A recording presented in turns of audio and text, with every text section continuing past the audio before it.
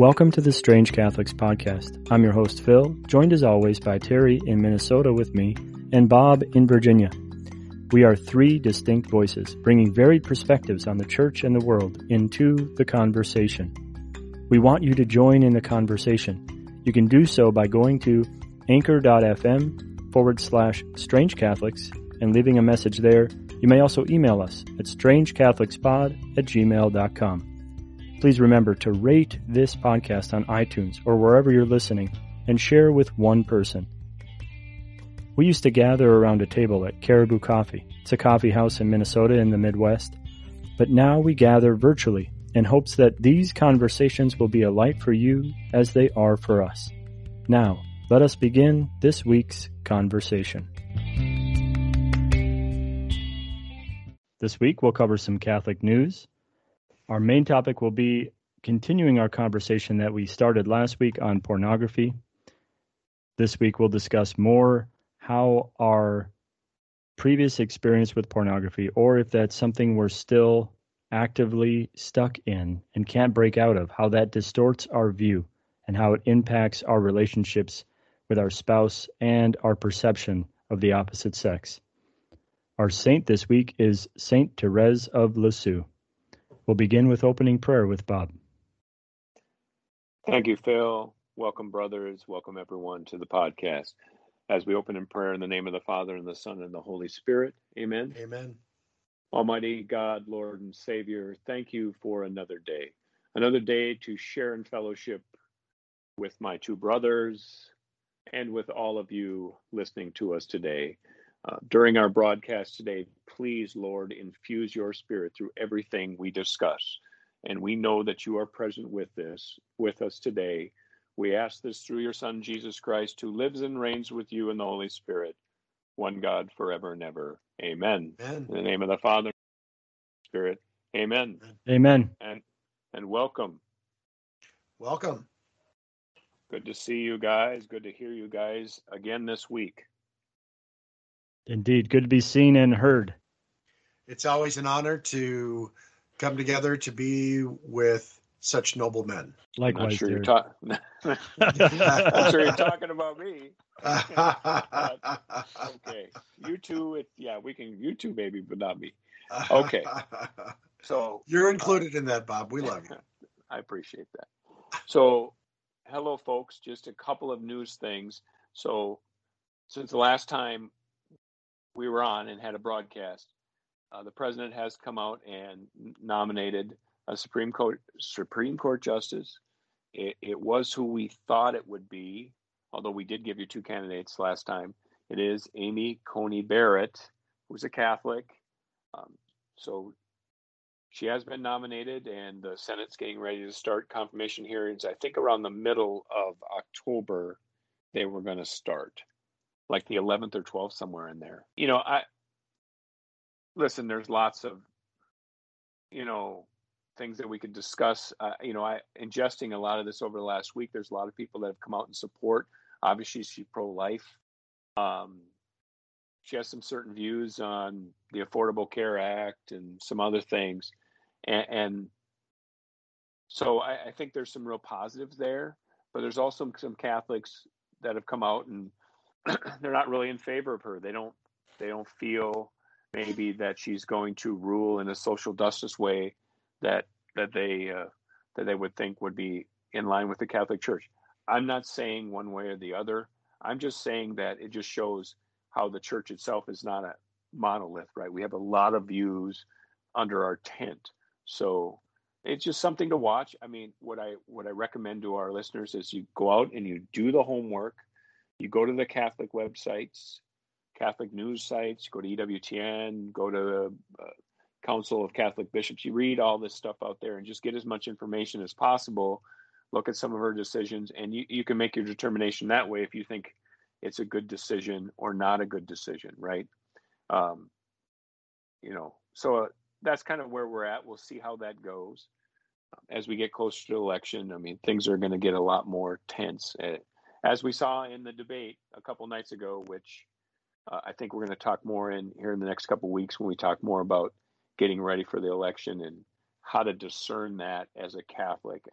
it is complicated. We talked about that in the pre-constructive discussion. Respectful dialogue. That's what. Yeah. That's the term. Respectful dialogue.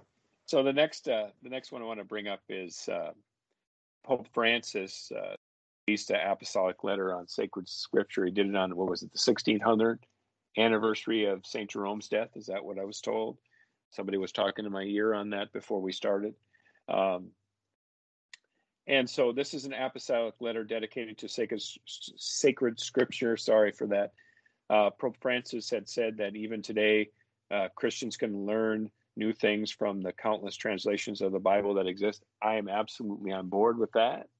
I'm going through an Old Testament class right now, and it's enlightening every time we get into the sacred scripture and look at translations and read and so on. So there are a variety of translations in the Bible. The Pope has said this teaches us the values and positive forms of every culture represent an enrichment of the whole church. And so I guess what I'm trying to tell folks is go read that letter. We're going to read that letter. We haven't had a chance to dissect it. And then next week, Phil and I and Terry as well are going to talk about it and kind of analyze it from our perspective and from maybe even from a Catholic doctrine perspective a little too. I mean, we're not here to pick on the Pope. We just want to bring those issues to the forefront, because I don't know a lot of podcasts that are talking about apostolic letters. Maybe they're out there. There's 700,000 podcasts. I don't know. So we're one among many. We are. I don't know if I'd rather be that or the other. I'm not sure. One last thing quickly. Okay. So there's one other thing I want to bring up, and it links to the election. So there was an article in the Catholic News Agency about the Diocese of Phoenix having a seminar stressing conscience formation ahead of the election. And I just want to give you kind of a tease as we go forward. I think it'll be next week or the week after at the latest that we'll start talking about conscience formation when you're making your decisions at the ballot box. We may push it to next week because people are already voting. I've run across many people who have said they've already voted. So maybe we're later to this than we should be, but we're a new podcast. We're just trying to figure it out. So, but that's the only other story I wanted to bring up. I open it now to Terry and Phil for any comments, or if they have other stories that they wanted to highlight. No other stories that I necessarily wanted to highlight, but excited to read the apostolic letter. St. Jerome, a wonderful doctor of the church, bringing us the Vulgate, and the Pope praising him for his efforts to translate all of the different various languages that the books were written into one common language that was universal. So the beauty of that, we'll read it, we'll discuss it. Again, we will be bringing resources for people to help them form their conscience so that they can make a good decision towards their vote, a well-informed conscience decision towards their vote. Well, I have no other news. I guess I would like to, thank Phil for sending out the very interesting article on Supreme Court nominee Amy Coney Barrett. Brought her into a completely unique light for me, and how she is redefining what a successful woman is in society today. And I've shared it with my wife. I've shared it with a few other folks, and I'm looking forward to hearing what she has to say during her Senate hearings. And I also pray for her and her family. We've talked about on the pre-show, the attacks have already started coming and will continue to come more fervently. And I pray that, for strength for both her as a human being, as a Catholic, and as a judge, and pray for strength for her family to endure the stuff that's coming down the pipe, because I don't think my impression right now is that it probably won't be pretty. I don't think it's going to be that bad. I mean, I really don't, because I think that although there'll be certain points where it'll be confrontational, especially on Roe v. Wade, I think that it won't be as bad as we may think it would be. It won't be. It will definitely not be as confrontational as Brett Kavanaugh. It just won't be.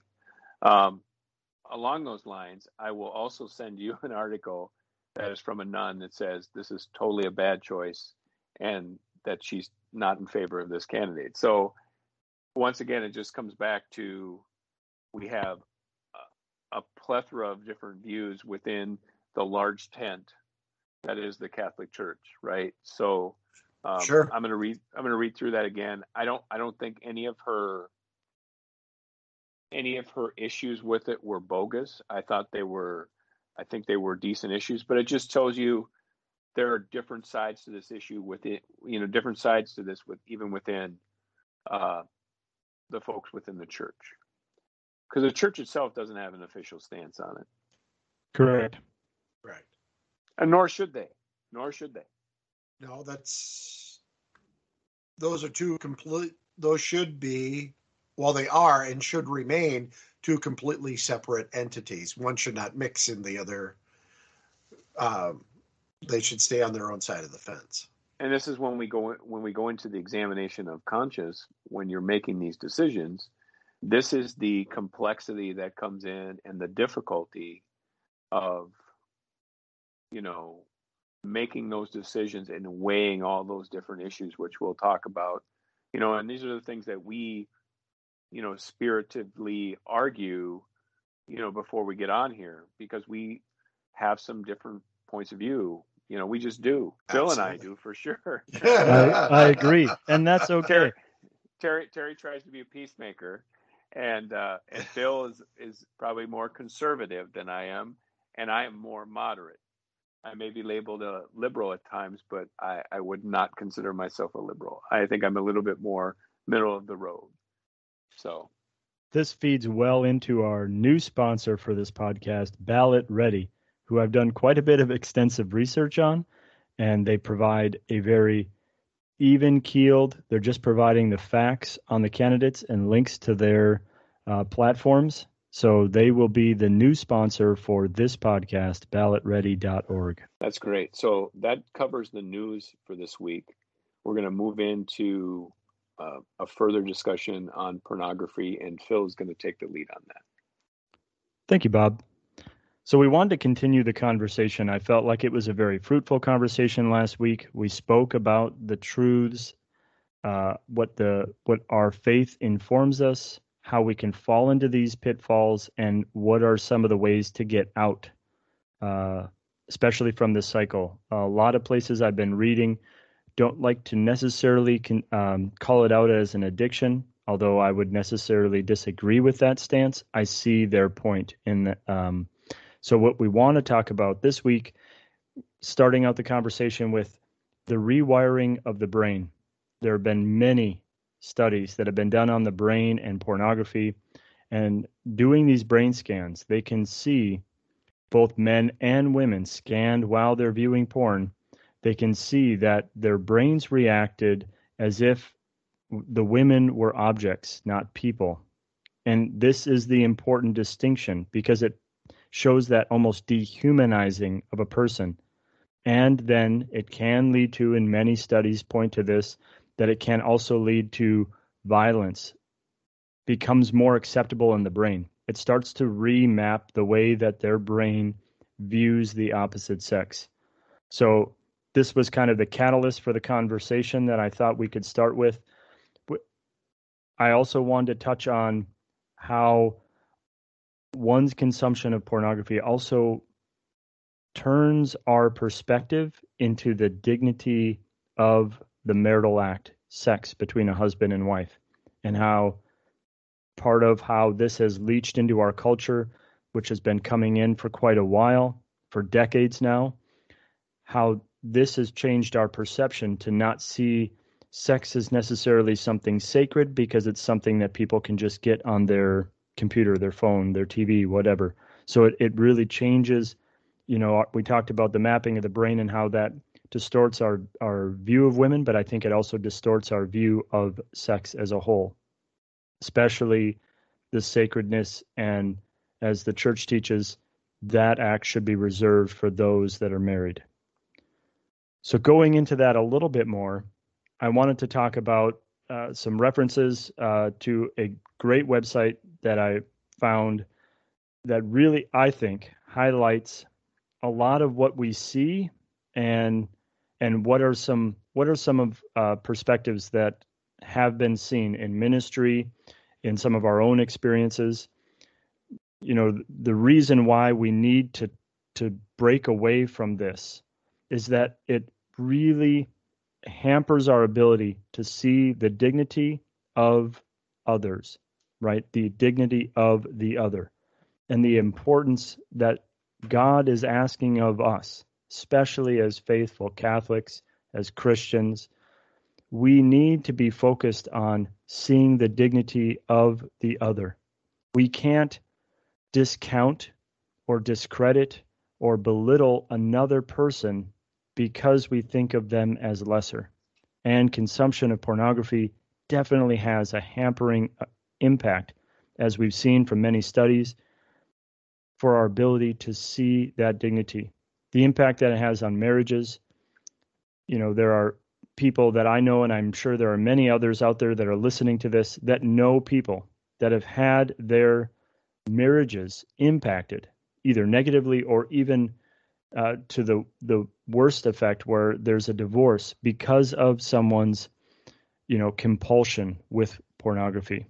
I'll turn it over to Terry or Bob to continue. I completely agree with you, and in my research, I ran across a document from the United States Council of Catholic Bishops that was actually published in 2015. It's called "Create in Me a Clean Heart." And one of the sections really kind of speaks to what you were talking about, Phil. Why is pornography an offense against chastity and human dignity? And I really like the wording here. So deliberately viewing pornography is a grave sin against chastity. Sexual intimacy and the pleasure that it derives from it are gifts from God and should remain personal and private, enjoyed within the sacred bond of marriage alone. Such intimacy should not be put on display or be watched by another person, even if that person is one's own spouse. Nor should the human body be unveiled or treated in a way that objectifies it sexually and reduces it to an erotic stimulant. Jesus is clear in his teaching that sexual immorality is not only a matter of one's actions, but also a matter of one's heart. You have heard it said, and this comes from the Gospel of Matthew, you have heard it said, you shall not commit adultery. But I say to you, everyone who looks at a woman with lust has already committed adultery with her in his heart. Regardless of the relationship between the parties, looking at another person with lust as only a sexual object to enjoy, control, and use is a sin. It is a disordered view of the person because it is ordered toward use as of a thing rather than love, which pertains to persons. This is why pornography can never be justified within a marriage. It also goes on, talks about why pornography is likewise a grave sin against human dignity, but I want to be respectful of Bob's time here too and let him speak as well. Here's a question. What is lust? Can we define that from the Catholic point of view for our listeners? Because I think you go back to what Terry said, and that's a very famous Bible verse, right, from what Jesus said. If you look at a woman in a lustful way, right? So we need to define for our listeners what lust is. We really do. So from the Catechism of the Catholic Church, paragraph 2351, the Church says, lust is disordered desire for or inordinate enjoyment of sexual pleasure. Sexual pleasure is morally disordered when sought for itself, isolated from its procreative and unitive purposes. Thinking about another person that is not your spouse in a way that objectifies them, roughly, trying to summarize this, is that are lustful thoughts. So that's kind of the way to summarize that. And I agree. A lot of this leads back to a couple things. One, the way males are wired, where it's not an excuse. It's not an excuse for males, but males are much more visual in their interpretation, right, of things. So if you see attractive women, you see women in bikinis, whatever it is, right? Especially in our culture and our society, right? The the woman in the long dress, a la 1950s, right? So when we're done with this podcast, I'm going to go watch the rest of the Perry Mason episode, and there won't be any women in bathing suits in that. There'll be women in long dresses, right? So we've kind of went away from that and become much more scantily, dressed over the, years. And so what that does to us, that temptation, right? It's not meant to be possible. It's not meant to be. So it's not the woman's fault that she's not doing anything wrong, but that is a temptation for a male, right? It's a message sent to them. So, let's not misinterpret this as somehow a female problem. It's not. That's one thing. And then the male response of, wow, isn't she great looking? And then possibly having some sort of lustful thoughts, right?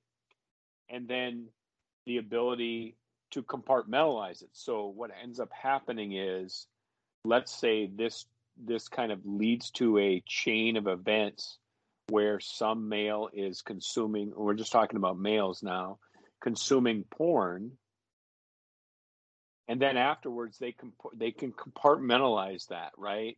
They can kind of do that, so this is part of the problem with this whole thing. It's easily compartmentalized, especially if you keep it secretive, right? It's got a huge secretive thing to it, and so by compartmentalizing, you go, it's not going to mess up my relationship with my wife, even though you have that covenant with your wife, and the more that you're involved in that behavior, the distance is created, right? The strain. The more that there's distance, the more strain there is on that covenant that's God's trying to keep you together. Okay? But you compartmentalize it, right? Because you say, listen, I still have relations with my wife. A lot of these men have dysfunction when they have relations in their wife, because at some point they can only get, for lack of a better term, satisfied, right? From being involved in porn. They can't anymore. And that's when you really stretch that thing out, and it starts affecting other parts of your life. So that compartmentalization, that rationalization that, hey, it's okay, blah, blah, blah, blah, blah, blah, all this other stuff is really a devilistic type of thing that gets into your brain.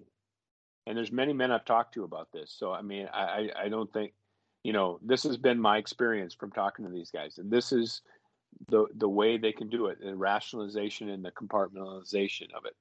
And, so it just leads to bad relations with your spouse. And then also the objectification, which you guys talked about, Phil talked about, of women. So now you see a woman in a bathing suit, and it just becomes a more of a dehumanizing view.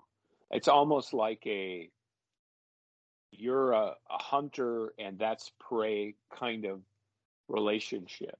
And so, and if that gets wired, as Phil talked about, early on in adolescence, it's very difficult to deprogram that later in life. It just really is. Very much agree. And one thing that I heard, I don't remember where this is from, so I'll just claim it as my own. Is that when you see a beautiful woman, the first thing you do is you say out loud, "Thanks be to God for this beauty of his creation." So that already your mind is then turning towards God instead of turning in.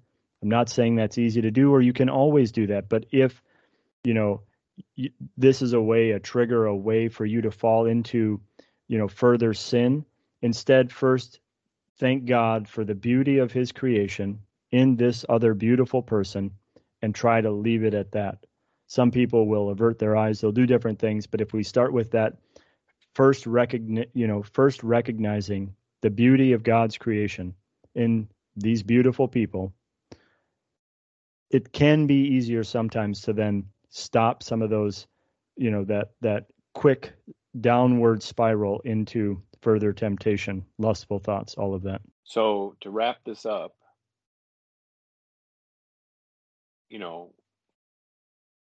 people out there that are suffering with this, and I think some people don't think they're suffering, but they are suffering with this.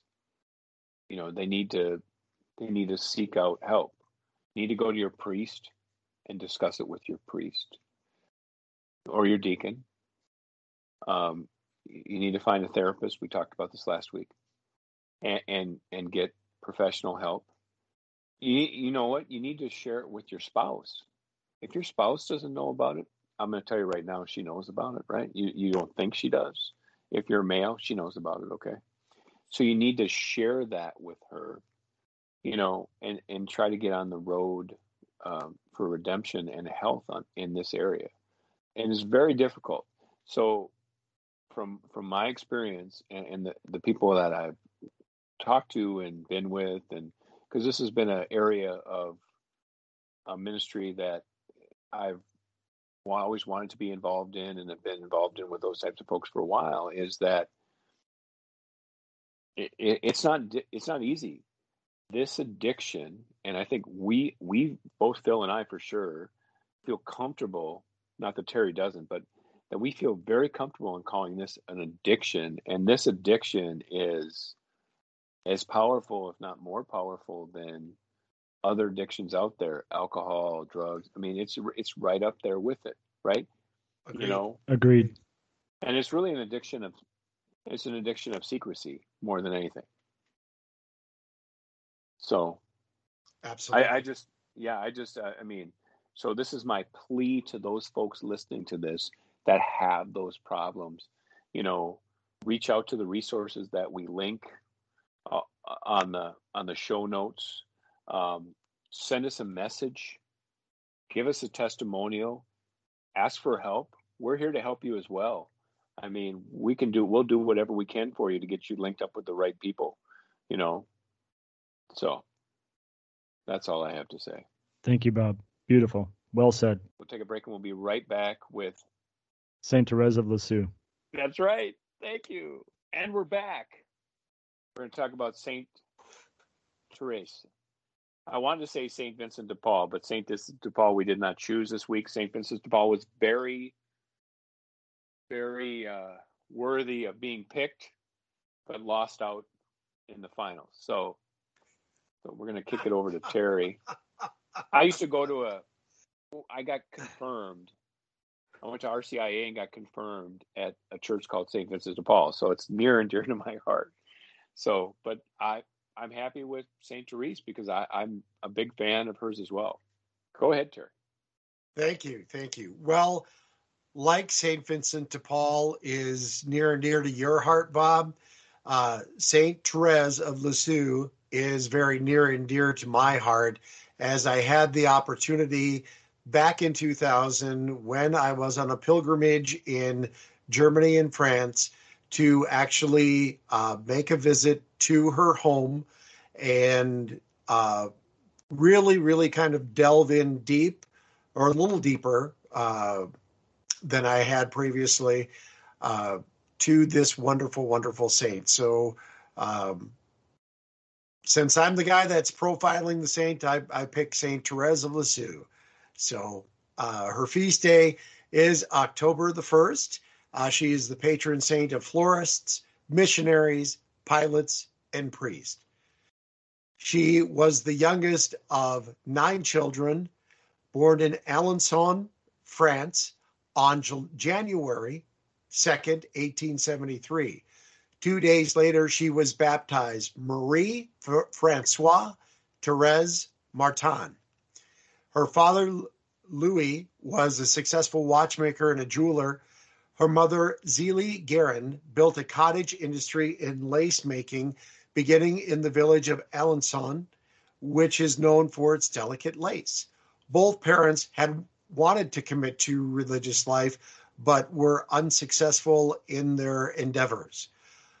4 of Thérèse's siblings died at a very young age. The remaining 5 girls eventually entered the convent, so deep was their call to sanctity. 4 became contemplative Carmelite nuns at Lisieux, and 1 became a visitation sister. Thérèse, however, wasn't always a nun, nor was she always a saint. She was a very regular little girl who was rather sensitive. In fact, she seemed like a spoiled little girl who would stomp her feet and have a temper tantrum if she did not get her own way. Thérèse lost her mother at the age of 4 to breast cancer. Her 16-year-old sister Pauline became her second mother, which made the second loss even worse when Pauline entered the Carmelite convent 5 years later. It was during this time that their father moved Thérèse, along with the family, from Alençon to Lisieux. A few months after Pauline had entered the convent, Thérèse became so ill with a fever that people thought she was dying. She was healed by Our Lady of the Smile at age 11. She experienced a very profound conversion on Christmas Eve, 1886, at the age of 13. She would later write in her autobiography, The Story of a Soul, "On that blessed night, the sweet infant Jesus, scarcely an hour old, filled the darkness of my soul with floods of light by becoming weak and little for love of me. He made me strong and brave. He put his own weapons into my hands so that I went on from strength to strength, beginning, if I may say so, to run as a giant." Thérèse was educated by the Benedictines of the convent of Notre Dame du Pré. When she was 15, she applied for permission to enter the Carmelite convent. She felt a call to enter Carmel as a contemplative nun so that she could give herself totally to Jesus. But at that time, she was too young. Appeals to the Mother Superior and priest chaplain yielded when you are old enough at the age of 16. Not content, Thérèse and her father appealed to the bishop. When that was unsuccessful, she went to Rome with her father, and her father was as eager to give her to God as she was to give herself, to seek the consent of the Holy Father, Pope Leo XIII, then celebrating his Jubilee. He preferred to leave the decision in the hands of the superior, who finally consented, and on the 9th of April in 1888, at the unusual age of 15, Thérèse Martin entered the convent of Lisieux, where 2 of her sisters had preceded her.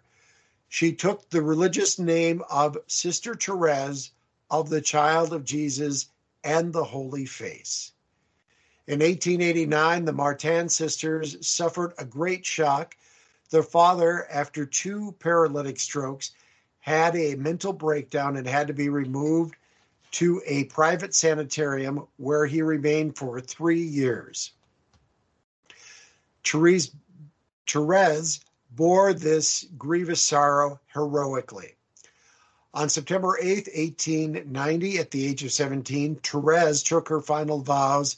In spite of poor health, she carried out from the first all the austerities of the stern Carmelite rule except that she was not permitted to fast because of her health. Still dreaming of taking on the world as a priest and a missionary, she wrestled with her vocation and her place in the church. Finally, she came to realize that her vocation was love. The love of God was the energy source for the church and for the fulfillment of the human heart and longing. Despite her desire for the dramatic and expansive, Therese developed a simple spirituality based on a childlike trust and confidence in God. The spirituality of her little way was not about extraordinary things, but rather doing simple things of life well and with extraordinary love. While in the convent, Therese embraced the way of perfection outlined by the foundress, Saint Teresa of Avila, fulfilling with genuine fervor and fidelity the various community responsibilities entrusted to her. Her faith was tested by the illness of her beloved father, who died on July 29, 1894. Therese nevertheless grew in sanctity, enlightened by the Word of God and inspired by the gospel to place love at the center of everything. She once wrote, "What matters in life is not great deeds, but great love." During the night between Holy Thursday and Good Friday in 1896, she suffered a pulmonary hemorrhage. Although her bodily and spiritual sufferings were extreme, she wrote many letters to members of her family and to distant friends. She carried on correspondence with her Carmelite sisters at Hanoi, China. They wished her to come out and join them, not realizing the seriousness of her ailment. She had a great yearning to respond to their appeal. She kept working without telling anyone until she became so sick. A year later, everyone knew it. And worst of all, she had lost her joy and confidence and felt she would die young without leaving anything behind. Her pain was so great that she said that if she had not had faith, she would have taken her own life without hesitation. But she tried to remain smiling and cheerful and succeeded so well that some thought she was only pretending to be ill. Her one dream as the work she would do after death, helping those on earth. "I will return," she said. "My heaven will be spent on the earth." She died on September 30th, 1897, at the age of 24 years old. She herself felt it was a blessing God allowed her to die at exactly that age. She always felt that she had a good vocation to be a priest and felt God let her die at the age she would have been ordained if she had been a man, so that she would not have to suffer. Therese's final words were, "My God, I love thee." Only 26 years after her death, she was beatified by Pope Pius XI, and in the year of Jubilee, 1925, he canonized her a saint. 2 years later, she was named Heavenly Patroness of Foreign Missions along with St. Francis Xavier. On October 19th, 1997, Pope John Paul II proclaimed her a doctor of the Church, only the third woman to be so recognized in light of her holiness and her influence on of her teaching on the spirituality of the Church.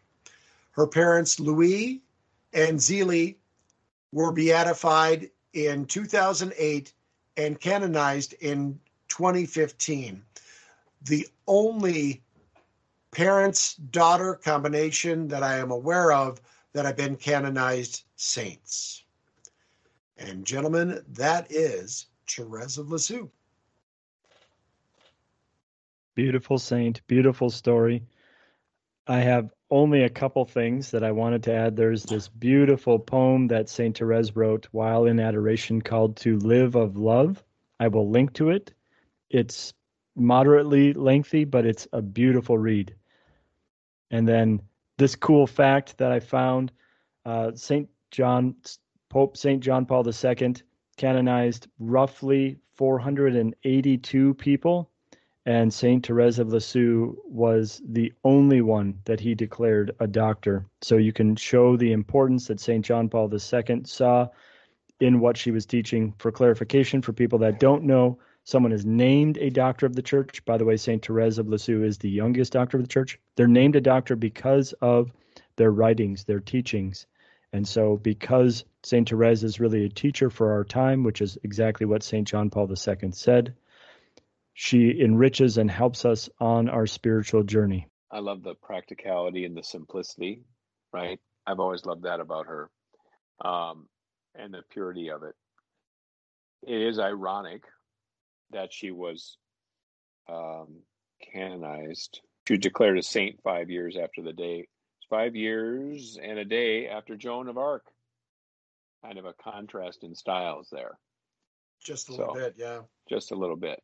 So for those who, we just talked about doctors of the church. We said there were 3 women, right? So for all our listeners, we named one of them. If you know the other 2, leave us a message, either on iTunes or better yet, send a email to strangecatholicks@gmail.com. That's strangecatholicks@gmail.com. strangecatholicspod@gmail.com. That's why I don't say it. Leave us a message and sing a few notes from the great song Doctor Doctor from the 1980s, which I'm sure Phil will not know who sang that. It's true, I won't know who sang that, so I apologize to all those that know the answer. But if you do know the answer to who the other female doctors of the church are, please send us an email, strangecatholicspod@gmail.com, and we would love to give you a shout out on our next show. It's time for us to move to closing prayer and prayer intentions. But hey, folks, we try to have a little bit of a levity here towards the end of the broadcast. I mean, we're supposed to be having fun here, and we're supposed to be spreading the gospel, and we're supposed to be talking Catholic things, but we're also supposed to have fun, okay? So I'm the one that's delegated to do the fun, I guess, this week. You're Mr. Fun. Thanks, Bob. Okay, so we're all just a little too serious at times. So before we get to the closing prayer, which Terry's going to do, and all the prayer intentions, we want to thank everyone for listening, and we want everybody to go on their podcast platform, whichever way you listen to us. Mostly it's Apple Podcasts, but there are other methods. But go on there and rate us. 5 stars is great, because then other people get to find us out, so we can raise, increase the amount of people that listen to us. And please share this with other people. I've had people talk to me over the last couple of weeks, says, I've listened to your podcast. I told everybody in my prayer group about your podcast, all that other stuff. So the more we spread that, we're spreading the gospel, right? That's what we're doing here. And so we appreciate everybody who's doing that. So do that, leave us a message, do all those kind of things. And now Phil's going to do his spiel. So you can go to anchor.fm/Strange Catholics to find other episodes, to leave us a voice message. You may also email us at strangecatholicspod@gmail.com. Links for all of this will be in the description. I don't want to forget, St. Therese of Lisieux, pray for us. Pray for us, yes. Pray for us. All right, so now we go into our closing prayer and prayer intentions from If I Were King for Just One Day, Terry. You might remember that song. Absolutely. Absolutely. All right. Well, gentlemen, let's begin in the name of the Father, and of the Son, and the Holy Spirit. Amen. Heavenly Father, you are such a good and gracious God. You love us, and you guide us, and you just help us through all the challenges in life. Father, we lift up all of the intentions that we have in our hearts, but especially for all of those who are experiencing anxiety or any other kind of mental anguish because of COVID-19. May the Holy Spirit come down upon them and breathe God's love in them. For Diane and her family, as they continue to walk with their father through his final journey. For our government leaders, that they use the wise judgment of Solomon as they lead our country, for peace and unity among all people of our nation. For Eva, who is suffering from COVID-19, may God grant her quick healing in body, mind, and spirit. And for all expectant mothers, may God bless them and grant them a healthy pregnancy and the joys of motherhood. God, we thank you for hearing our prayers. We thank you for this time together as brothers in Christ. We thank you for the beautiful people who listen in, and we just lift all of these up and ask for your blessing to shower down upon each and every one of us. In the name of the Father, and of the Son, and of the Holy Spirit.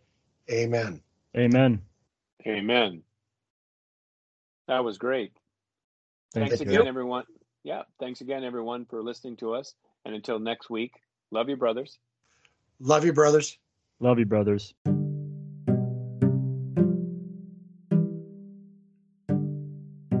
Thank you for listening to this episode of Strange Catholics. We hope that you enjoyed the conversation and it helps you dive into a deeper reflection and union with our Lord Jesus Christ. If you'd like to leave some feedback, please go to anchor.fm/Strange Catholics to leave a voice message, or you may also send us an email at strangecatholicspod@gmail.com. Links will be in the description. Please share this podcast and this episode with at least one person. This will help get the word out and get more people to join into the conversation. Please subscribe to this podcast and leave a review on iTunes or wherever you are listening to us. This really helps the podcast get traction and help even more people discover the peace, love, and mercy that our Lord offers and is longing to offer each and every one of us. Thank you again for listening. Have a glorious day, and may God bless you.